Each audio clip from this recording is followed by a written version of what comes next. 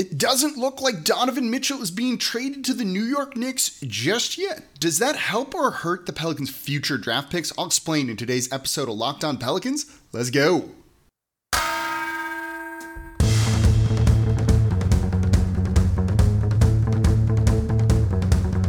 You are Locked On Pelicans, your daily New Orleans Pelicans podcast, part of the Locked On Podcast Network, your team every day.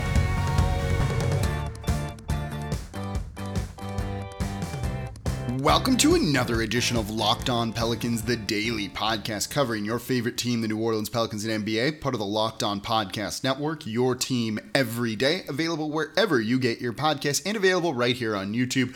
I'm your host, Pelicans Insider, credential member of the media, Jake Madison, at NOLA Jake on Twitter, here with y'all on this Wednesday, and we got a lot to talk about. Donovan Mitchell news, and yes, that does actually impact the New Orleans Pelicans.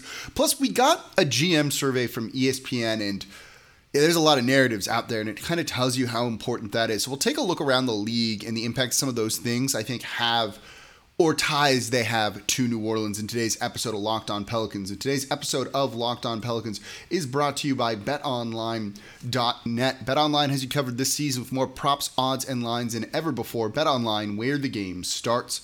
And thank you, of course, for making Locked On Pelicans your first listen today and every day. We're free and available wherever you get your podcasts. We've been covering everything you wanted to know this offseason.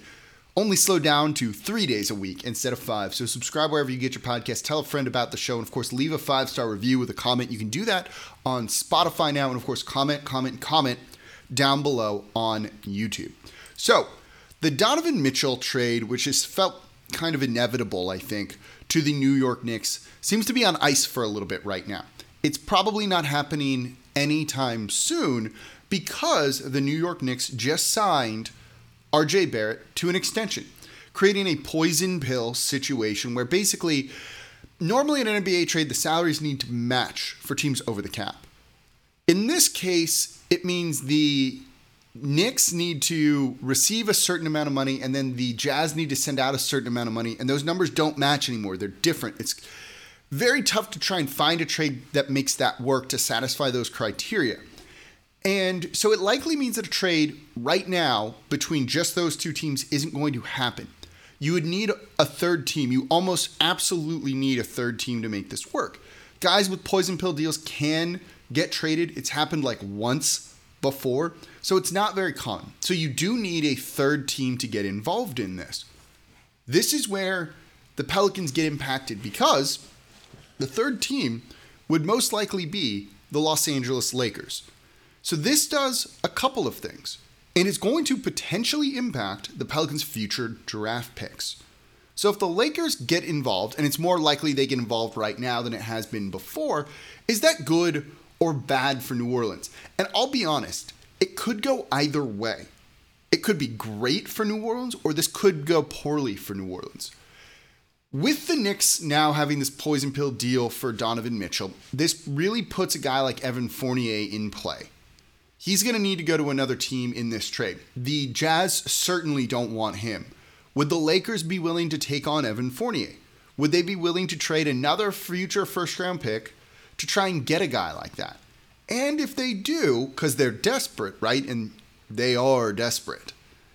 Is that a player that is actually going to make the Lakers better? And I'm not sure if he does, right? If they mortgage their future even more for him, a guy like Evan Fournier, who could shoot a little bit, yeah, but I don't know if he necessarily translates to winning a ton, that makes their future outlook even worse. Does that then make LeBron more likely to leave after this season or force a trade? Again, he's basically on he's there for 2 more years, this season and next year, and then after that it's a player option.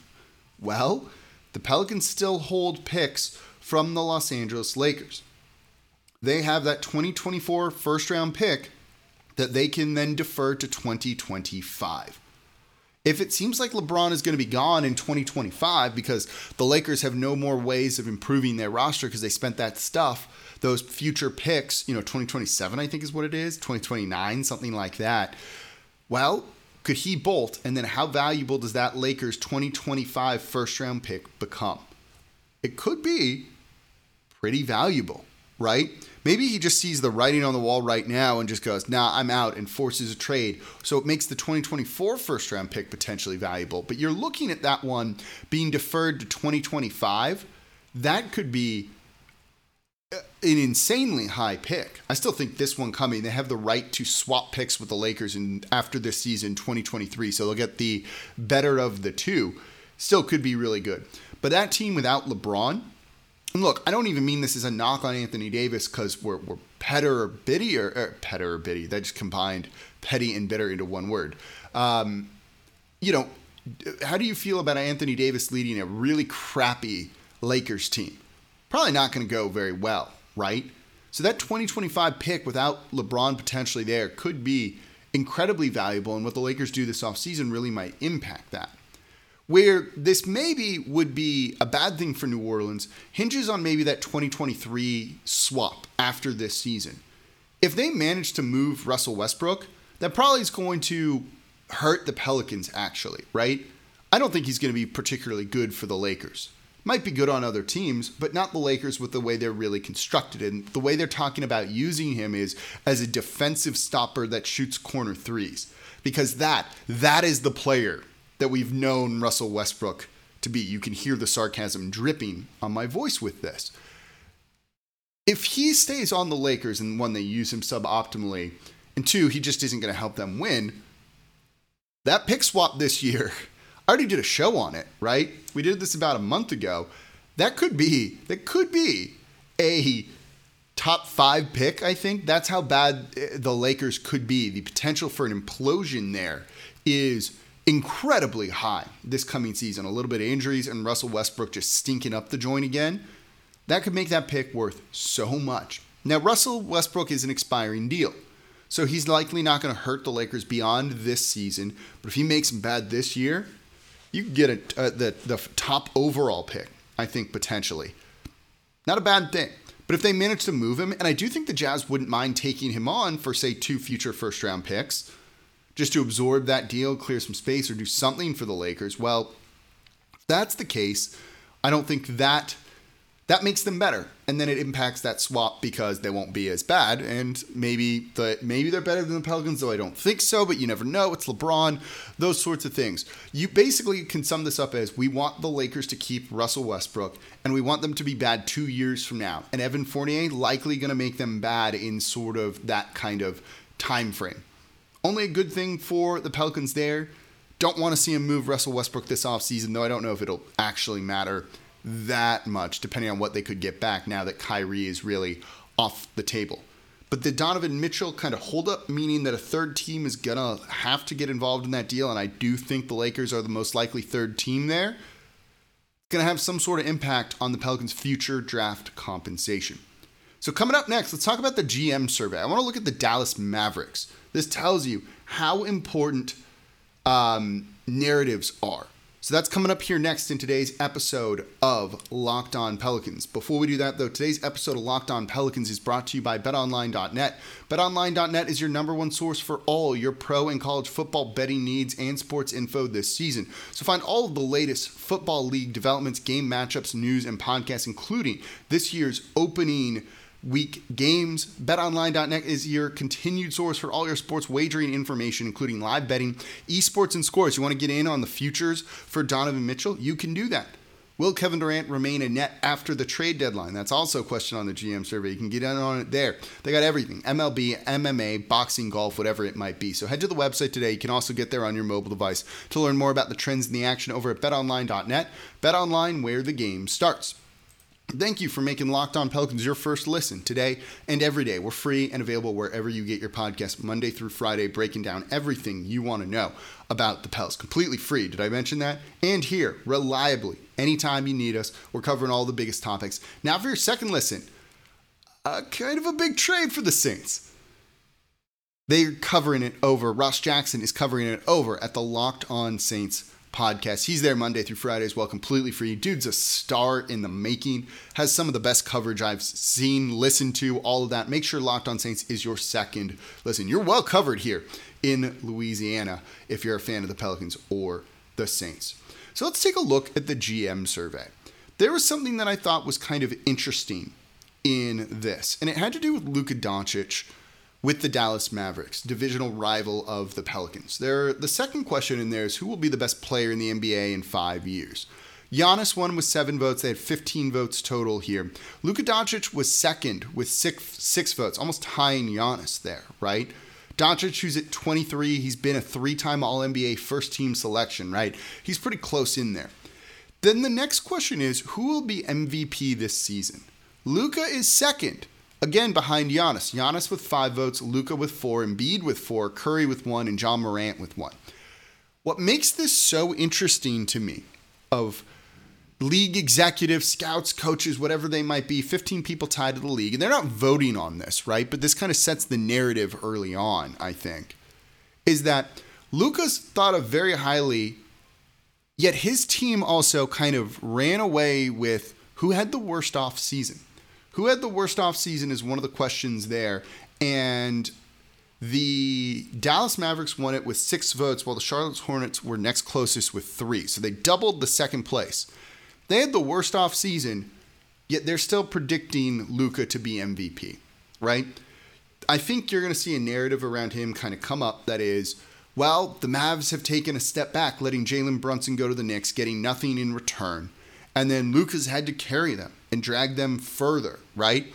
You know, somehow being on a team that isn't actually all that good can somehow help you win MVP and things like that, which, yeah, fair if you make them okay. But you look at the Denver Nuggets, who were 6th last year in the NBA, and Jokic still won MVP due to a similar kind of situation. One, he's deserving, like absolutely was deserving, Jokic was. But with no Jamal Murray there, it looks like he kind of dragged that team forward. Given that the Pelicans have Brandon Ingram, Zion Williamson, CJ McCollum, right? I wonder if that's going to hurt them in award voting at the end of the season. Are these guys going to be in any consideration for any of the major awards? Maybe Zion could get in the running for most improved, but it feels like because there's enough talent here, people will eventually expect the Pelicans to be good, even if the over-under isn't set particularly high for them. And so it means that you won't see in the MVP conversation Zion or Brandon Ingram, or to a lesser extent, CJ McCollum, or anything like that. And I think it's a little bit, I don't know if it's unfair is the right word, but kind of, these are why those narratives are important, right? You can already see the one framing around Luka. He's dragging this Mavs team that lost their second best player. Even if, like, that's replaceable and they brought in a guy like Christian Wood, who I think could actually do really well for them, even though if I'm not sure if his stats translate to winning. So you see these narratives start to develop when you get surveys like this. And I'm going to be curious to see how this mirrors and mimics the NBA GM survey that comes out on NBA.com. This is from ESPN, kind of just doing a straw poll around the league. But Luka, people think, is really going to drag that team. Are they better or worse than New Orleans? We kind of looked at how they matched up with the division a couple weeks ago. And I said, you know, you could easily make the argument they're better top to bottom, I think, than the Dallas Mavericks are. But Luka seems to pull them a lot. And I think because the Pelicans don't have that kind of narrative around them, it might end up hurting their guys, our guys, for the individual awards, because there's very, very clearly a narrative developing around Luka Doncic that I don't think is going to be here in New Orleans, which might be a good thing, right? It's nice to hear that a star player isn't going to just drag a crappy team to a decent enough finish in the Western Conference. That means then you're actually kind of good, and we're expected to be good, and you're living up to those expectations. So if that's how it plays out, I probably won't be that upset, all things considered. All right, coming up next, I do want to take a look at the Phoenix Suns and the Golden State Warriors in this. Because did the Pelicans expose something? And I think they're wrong on this one. Let's get into that coming up here next in today's episode of Locked On Pelicans. And thank you for making Locked On Pelicans your first listen today and every day. We're here Monday through Friday for y'all, breaking down everything you want to know about this team. Now for your second listen, go check out the Ultimate Pro Football Preview 2020. or 2022, an 8-episode extravaganza to get you ready for the NFL season. The local team experts of the Locked On Podcast Network, plus a betting angle from Lee Sterling of Locked On Bets, all combining into one ultimate NFL preview. Search for Ultimate Pro Football Preview 2022 on your Odyssey app, YouTube, or wherever you get your podcasts. So in the GM survey, League Insider Survey, League Personnel Survey, whatever you want to call it, they looked at, who could win the West, who could win the East, and who are the champs, right? East goes how you expect. Basically, it's a split vote between the Bucks and the Celtics with one token vote for the Miami Heat. Cool with that. For the West, the Clippers ran away with this. 8 votes for the Clippers, 3 for the Phoenix Suns, 3 for the Golden State Warriors, and 1 for the Denver Nuggets. We'll get back to that in a sec here. NBA champs, Clippers with 5, Bucks with 4, Celtics with 4, Warriors with 2. But I want to look at the West. 1, the Clippers running away with the vote, right? More than everyone else combined is genuinely surprising to me. Kawhi Leonard really gets a big benefit of the doubt, and maybe deservedly so, because that's what that is, right? You didn't get 1 vote for the Philadelphia 76ers in the East. They're not giving a benefit of the doubt to James Harden or Joel Embiid, but Kawhi, who's won 2 titles, been Finals MVP twice, seems to have earned that to a certain degree, which, yeah, okay, that's fair. What I think is kind of weird is the sleepiness on maybe the Golden State Warriors. And the host of Locked On Warriors, who's an unabashed homer, Cyrus, and I love him for that, was like, this is just huge disrespect. This is a slap in the face on our Locked On group chat, and couldn't believe it. Part of it is it's just tough to repeat in the NBA. Definitely that. And, again, the Clippers are going to, in theory, be healthy, even though there's always something with them. So I don't know if they truly will. But they get a benefit of that there. What I find kind of surprising is the Phoenix Suns tying with the Golden State Warriors for second, right? Like, the Warriors are the second favorite here. That is not a slap in the face. That is not anything like that. But should the Suns really be that high? Given what you saw from them in the first round series against the New Orleans Pelicans, and they missed Devin Booker for some of those games, but we saw what happened to them in the next round where they imploded, just terrible, against the Dallas Mavericks. Tying them with the Golden State Warriors, given they have not had some of the postseason success other than that finals run 2 years ago, but they really flamed out kind of hard last year. Chris Paul is getting a little bit older. We've seen some flaws in their roster construction, things like that, with what they're capable of doing. I just think that's a little bit crazy. And I think that's because partially that tough battle with the Pelicans in the first round. 6 games. That was a tough battle. And the Pelicans had things broken a little bit differently, could have won that series. Legitimately could have won that series.